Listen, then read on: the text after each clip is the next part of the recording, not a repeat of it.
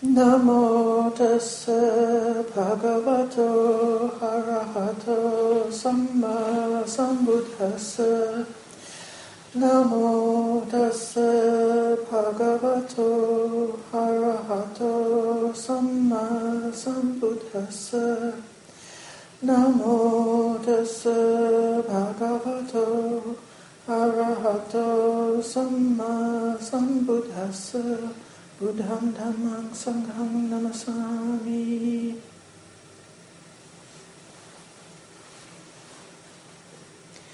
Friends, in the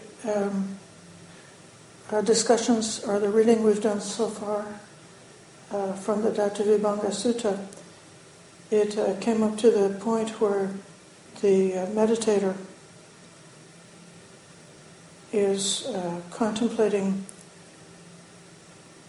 the arising and cessation of feeling based on the arising and cessation of contact.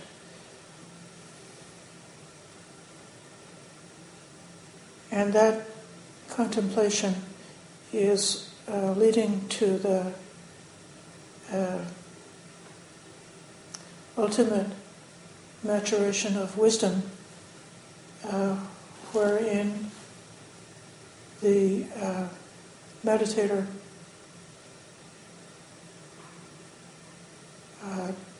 is not striving for any kind of being or non-being.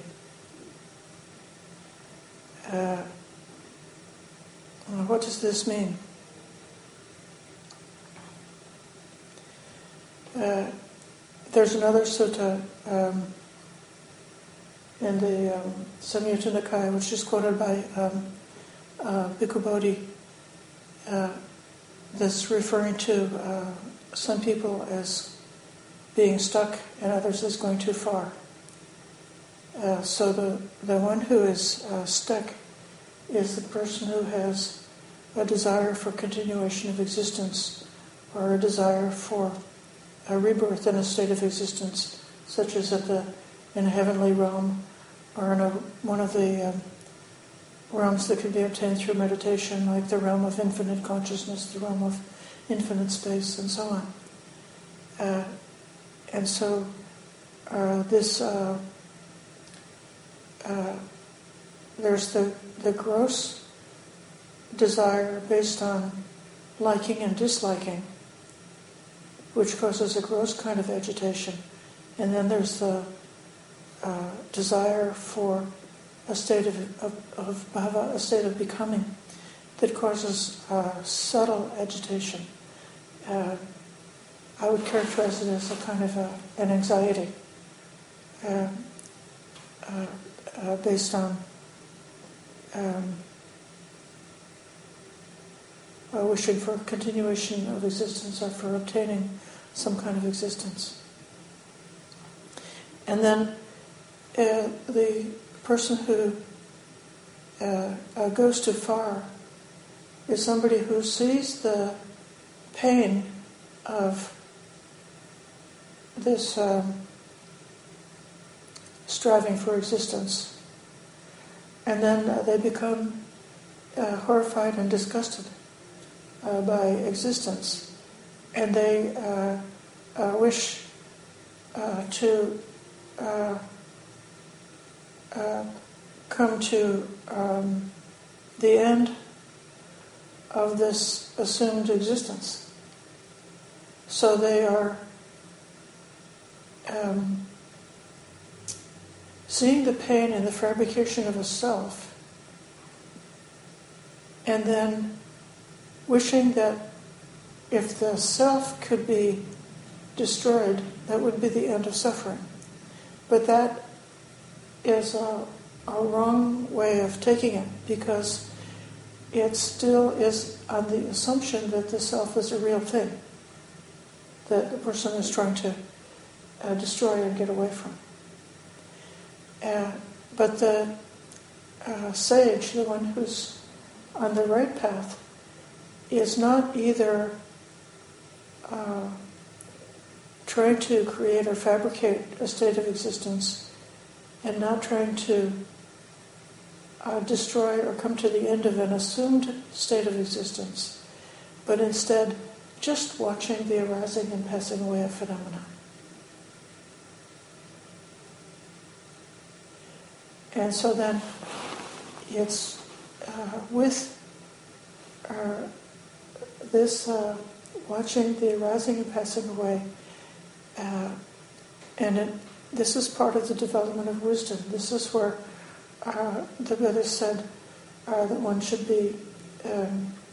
not neglect wisdom. He's recommending heedfulness with regard to wisdom. So he's recommending a continued dedication of devotion, not to give up on watching the rising and passing away of phenomena, particularly in the realm of feeling.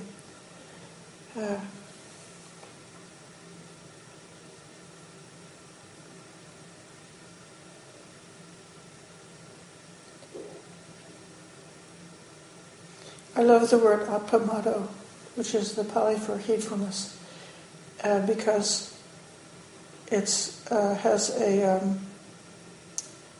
the root word at the very center of it is called mada, M-A-D, and mada means mad as in insane, and it also means like intoxication. And then pamada would be like to be really crazy or really intoxicated. So pamada, heedlessness, would be like going around in a blackout. So there's like a lot of delusion in heedlessness. And then appamada is being free from that delusion. So we could say in a certain way, the appamado is sobriety, a kind of sobriety that's just not swept away, that's just very cool and just watching, just to see how it actually is.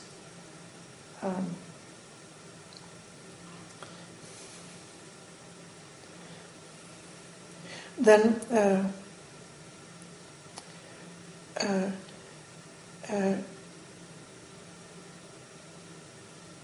he's describing how this practice of contemplating the impermanence, rising and passing of phenomena leads to the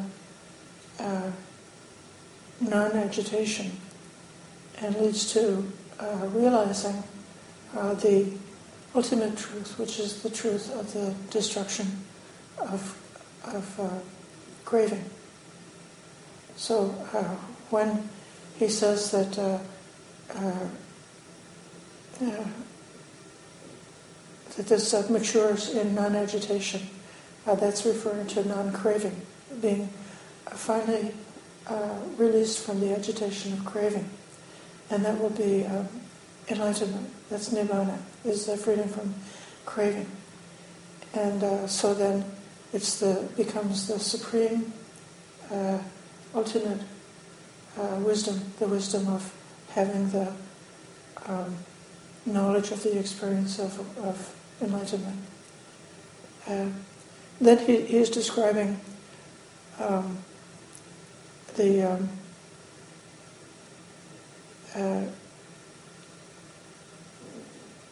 really the perspective of enlightenment, or the perspective of a fully awakened arhat, when he talks about the three other points of these four foundations. The point of truth, relinquishment, and peace. And these three are so interconnected and intertwined, it's would be difficult for me to say that we're still in the realm of a gradual training. where one would then, for a certain amount of time, cultivate the non-deceptiveness of the truth of Nibbana, and then subsequent to that, one would develop relinquishment from the asavas, and subsequent to that, one would experience peace. But instead, it seems to me almost as if the Buddha is, in a certain way, exploring different facets or different aspects of the lifestyle of an arhat, or what would be the consequences of the awakening. Again, I'm going to read from the sutta. With this ultimate or the full development of this wisdom factor, possessing the supreme foundation of wisdom, namely the destruction of all suffering because of the end of craving, then his deliverance being founded upon truth is unshakable, for that is false, which has a deceptive nature, and that is true, which has an undeceptive nature, nibbana.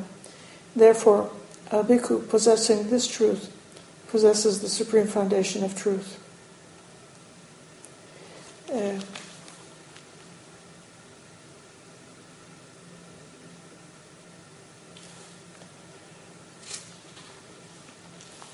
Then the next is about relinquishment, or chaga, which I mentioned earlier, is sometimes translated as generosity or giving, but that then here is described as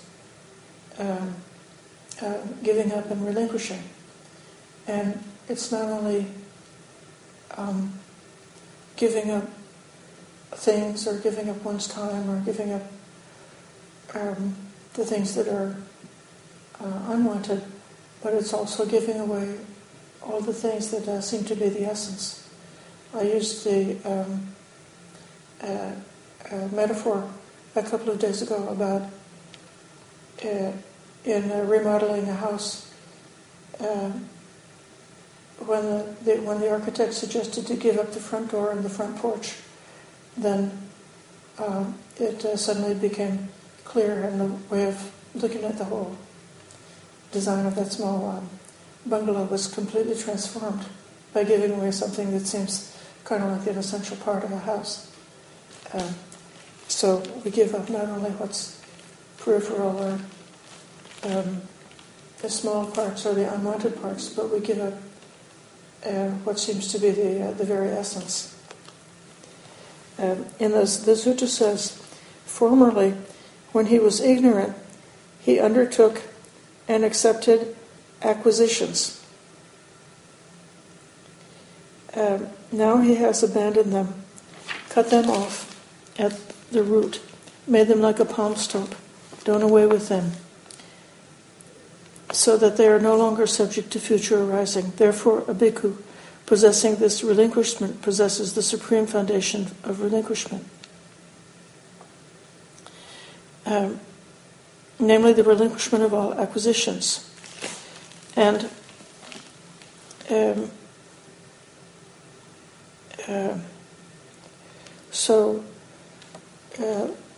then based on this relinquishment, then it comes to the peace.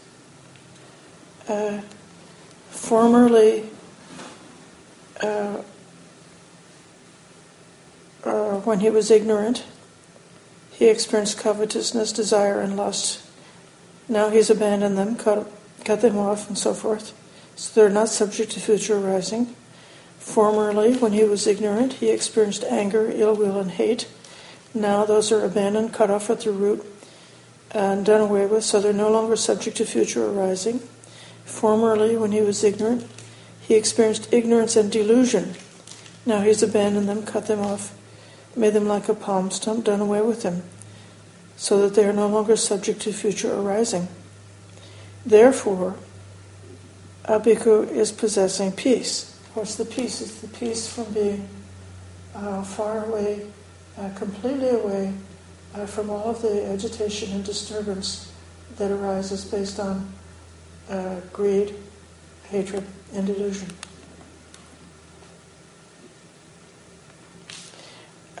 This is the supreme noble peace,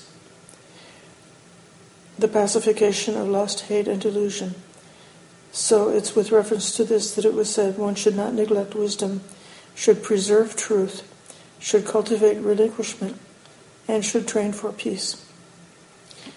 The tides of conceiving do not sweep over one who stands upon these foundations, and when the tides of conceiving no longer sweep over him, he is called the sage at peace.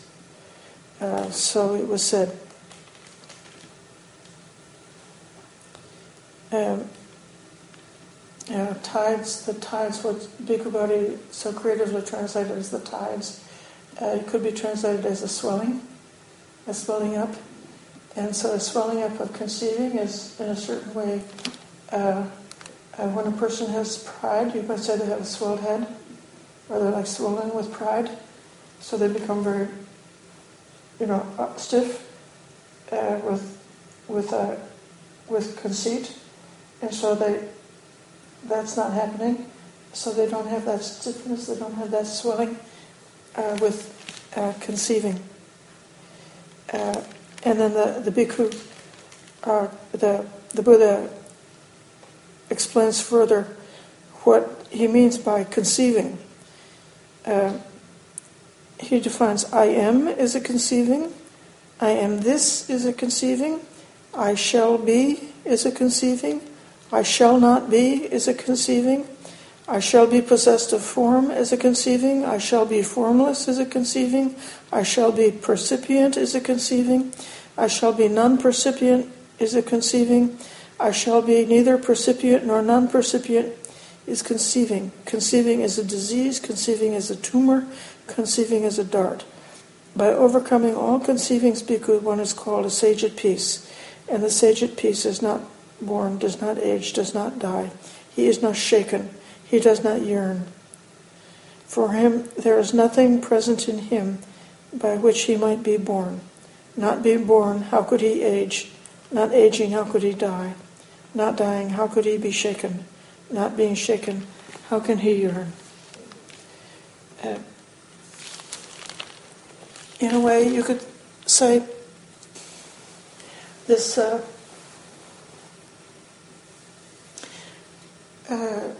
teaching is particularly directed to somebody who might have a strong attraction towards trying to practice meditation in a way to be reborn in one of those very peaceful, subtle realms, one of those special heavens for people who have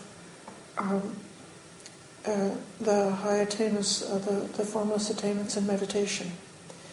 And I don't know if it's that much true of modern people that we're led astray and we stop short of the goal because of being seduced or attracted to some kind of a heavenly rebirth. And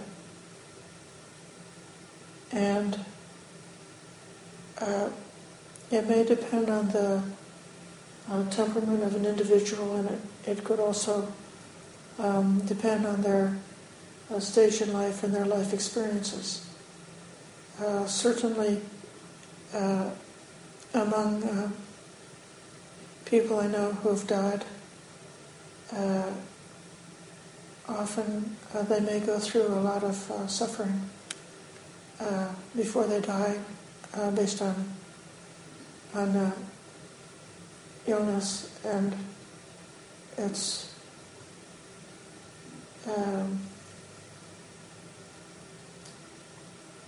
we go to the funeral and we think, well, it's so great that they've been released from the particular suffering they were in with having to occupy a body that was racked by disease. And all of the excruciating problems that we get involved with in trying to make the life go on a little bit longer when a person is racked by terminal disease.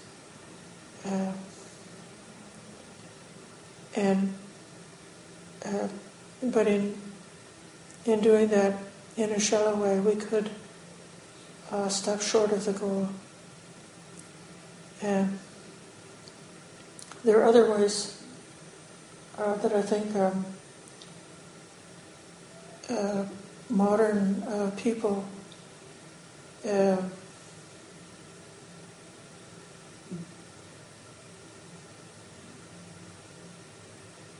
might also fall short of the goal, because they take that meditation and the benefits resulting from this Dhamma practice and from these insights as being a kind of a psychotherapy, and they're aiming for having a joyful, resilient, beautiful, flexible, peaceful mind here in this life. And they see that kind of a joyful existence in the here and now that's based on virtue, kindness, and a certain amount of wisdom, that they see that as being good enough, but don't see the danger, or don't see the necessity to go further and to actually give up all the conceding, or to continue practicing with urgency.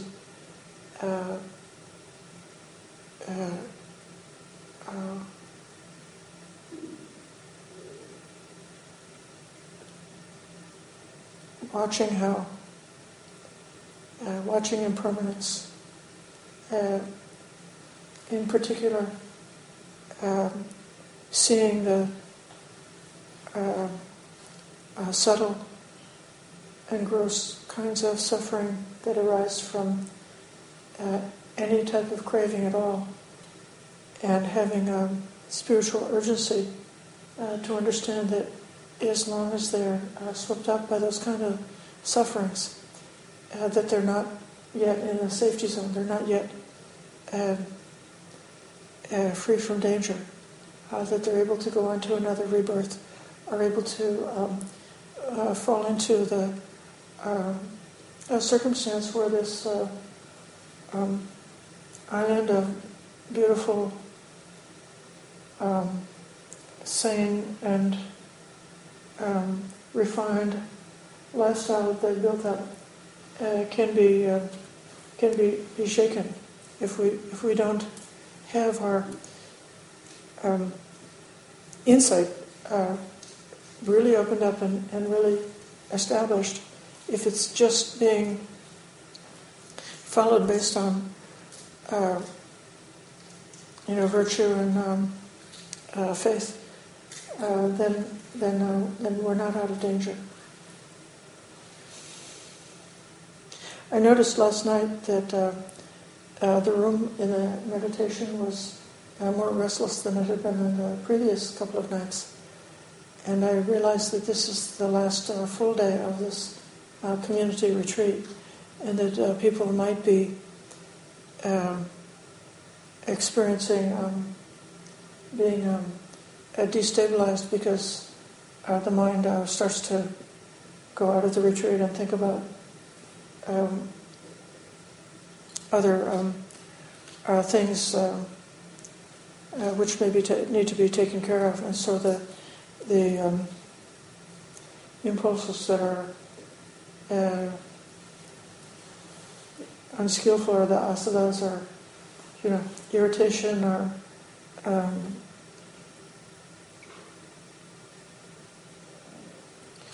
the impatience could be arising now in a way that it wasn't arising a couple of days ago. So this then is the opportunity in practice to realize that as we emerge from retreat, and some of the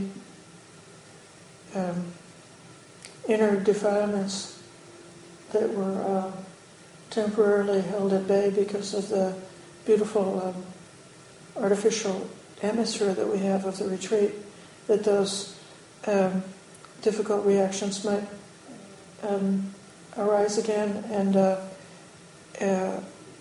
so that, like for example, having a certain amount of physical pain from sitting could be that, like when the mind is very open and relaxed and very stable, that it's possible to hold that certain amount of physical pain. But then if the mind it closes a little bit, then the very same experience that we had before could become be provoking, like anxiety and worry, or some other kind of mental reaction, and then the pain that was okay yesterday or a couple of days ago then becomes not okay, and becomes a cause of restlessness. So at this point, it's the great opportunity to take the sequence of practice and have the flexibility of picking up the approach that's suitable for what's coming up. So, if possible, say with respect to unpleasant feeling, whether it be coming from something physical that's being experienced, or whether it's coming from some thought or memory or something mental that's coming along, if we've got a very settled state that's in samadhi or close to samadhi, then we can simply watch those in terms of impermanence, in terms of rising and passing away.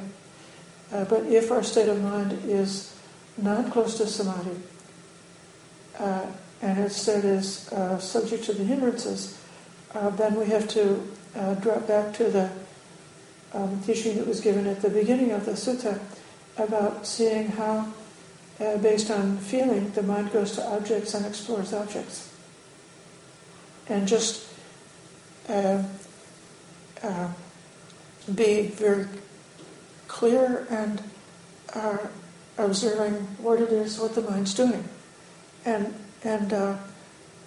doing this also with a kind of a joy, because this is what the Buddha recommended, that it's natural that this would happen, that objects will be productive of joy and grief, the mind will go out to objects, and so we can see that, and we can say, oh, the Buddha was right. If there's a certain amount of mental reactivity to the different feeling colors, then we can say, oh, the Buddha was right, I can see the arising of dukkha right here. And based on seeing and watching it with as much detachment and clarity as possible, then it may become sufficiently calmed down are not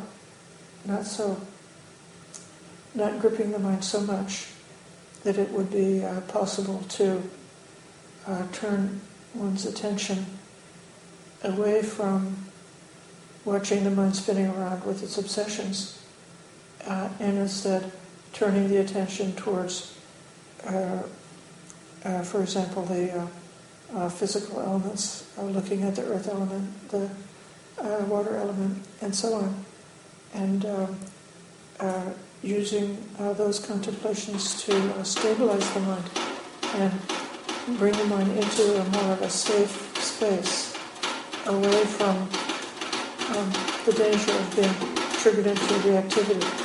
And then from that safe space, it may be possible to then sort of emerge from the elements meditation and cognize feelings in a way in which one is simply seeing arising and cessation of feeling without getting caught up into mental formations about it. In a lot of the sutras, the description of the goal, the description of the final goal of awakening or enlightenment is given in terms of a kind of a brief, somewhat formulaic way. There's just a few terms in terms of seeing things, seeing the yatha bhutanyana dasana, seeing reality as it is or as it becomes, then disenchantment, becoming dispassionate with that dispassion, being free from the disturbance, and then being free, recognizing or knowing that freedom, and then knowing that the asavas or the defilements have been destroyed. There's not that there are many sutras that don't dwell in the rich detail that this one does about explaining the experience of enlightenment, like how is it to be an arhat. And so this is one way that this sutta is so beautiful and so inspiring, because it's giving this penetrating but very clear and vivid exploration of what is the psychology of an awakened person like, and how is that psychology different than the psychology of an ordinary person.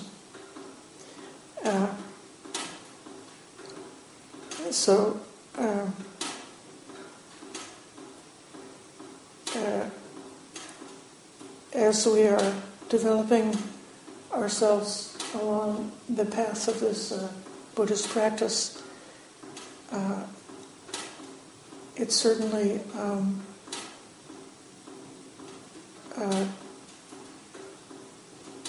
necessary to have an orientation towards the goal. And even the way it's presented, sometimes they even meditation teachers don't like to tell the students too much, like what's it going to be like when you obtain concentration, or what's it going to be like when you attain stages of awakening, or something like that, because then the student, in their kind of sincere, wishful thinking and wanting to obtain those states, could sort of tuck themselves into it, and could have a sort of a false awakening, or be deluded that they think that they've attained something that they haven't attained it. They've just sort of imitating the characteristics that they've heard about, or even if you've met a teacher who's an enlightened teacher, imitating the behavior and the affect of that teacher who's inspired you. But still, because of the way this is described, it's almost like to do that kind of imitation of enlightenment would be a type of craving for existence. So it almost is like self-correcting, that if you're really honest with yourself, if you're trying to pretend to be saint holy or pretending to have some attainment beyond what you actually have, you can see that you've wandered away from being completely in touch with and completely settled with reality as it is.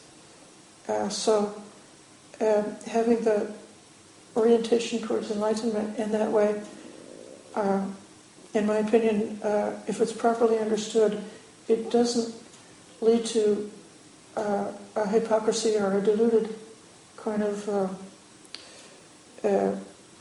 imitation of enlightenment, but instead it gives a lot of encouragement for a complete honesty in our quest.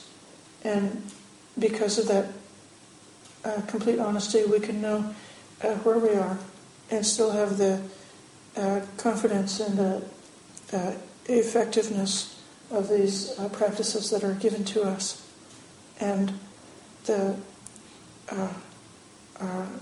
sense of ease and confidence and a kind of true happiness of knowing that one is on the right path and one has the right orientation.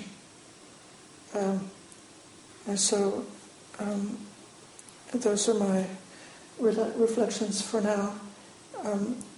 This would be the last full talk in this series, and at the closing discussion tomorrow after lunch, we might just have maybe some sharing from others who've been sitting, may have some reflections about this subject and about this retreat. So thank you for your patient listening.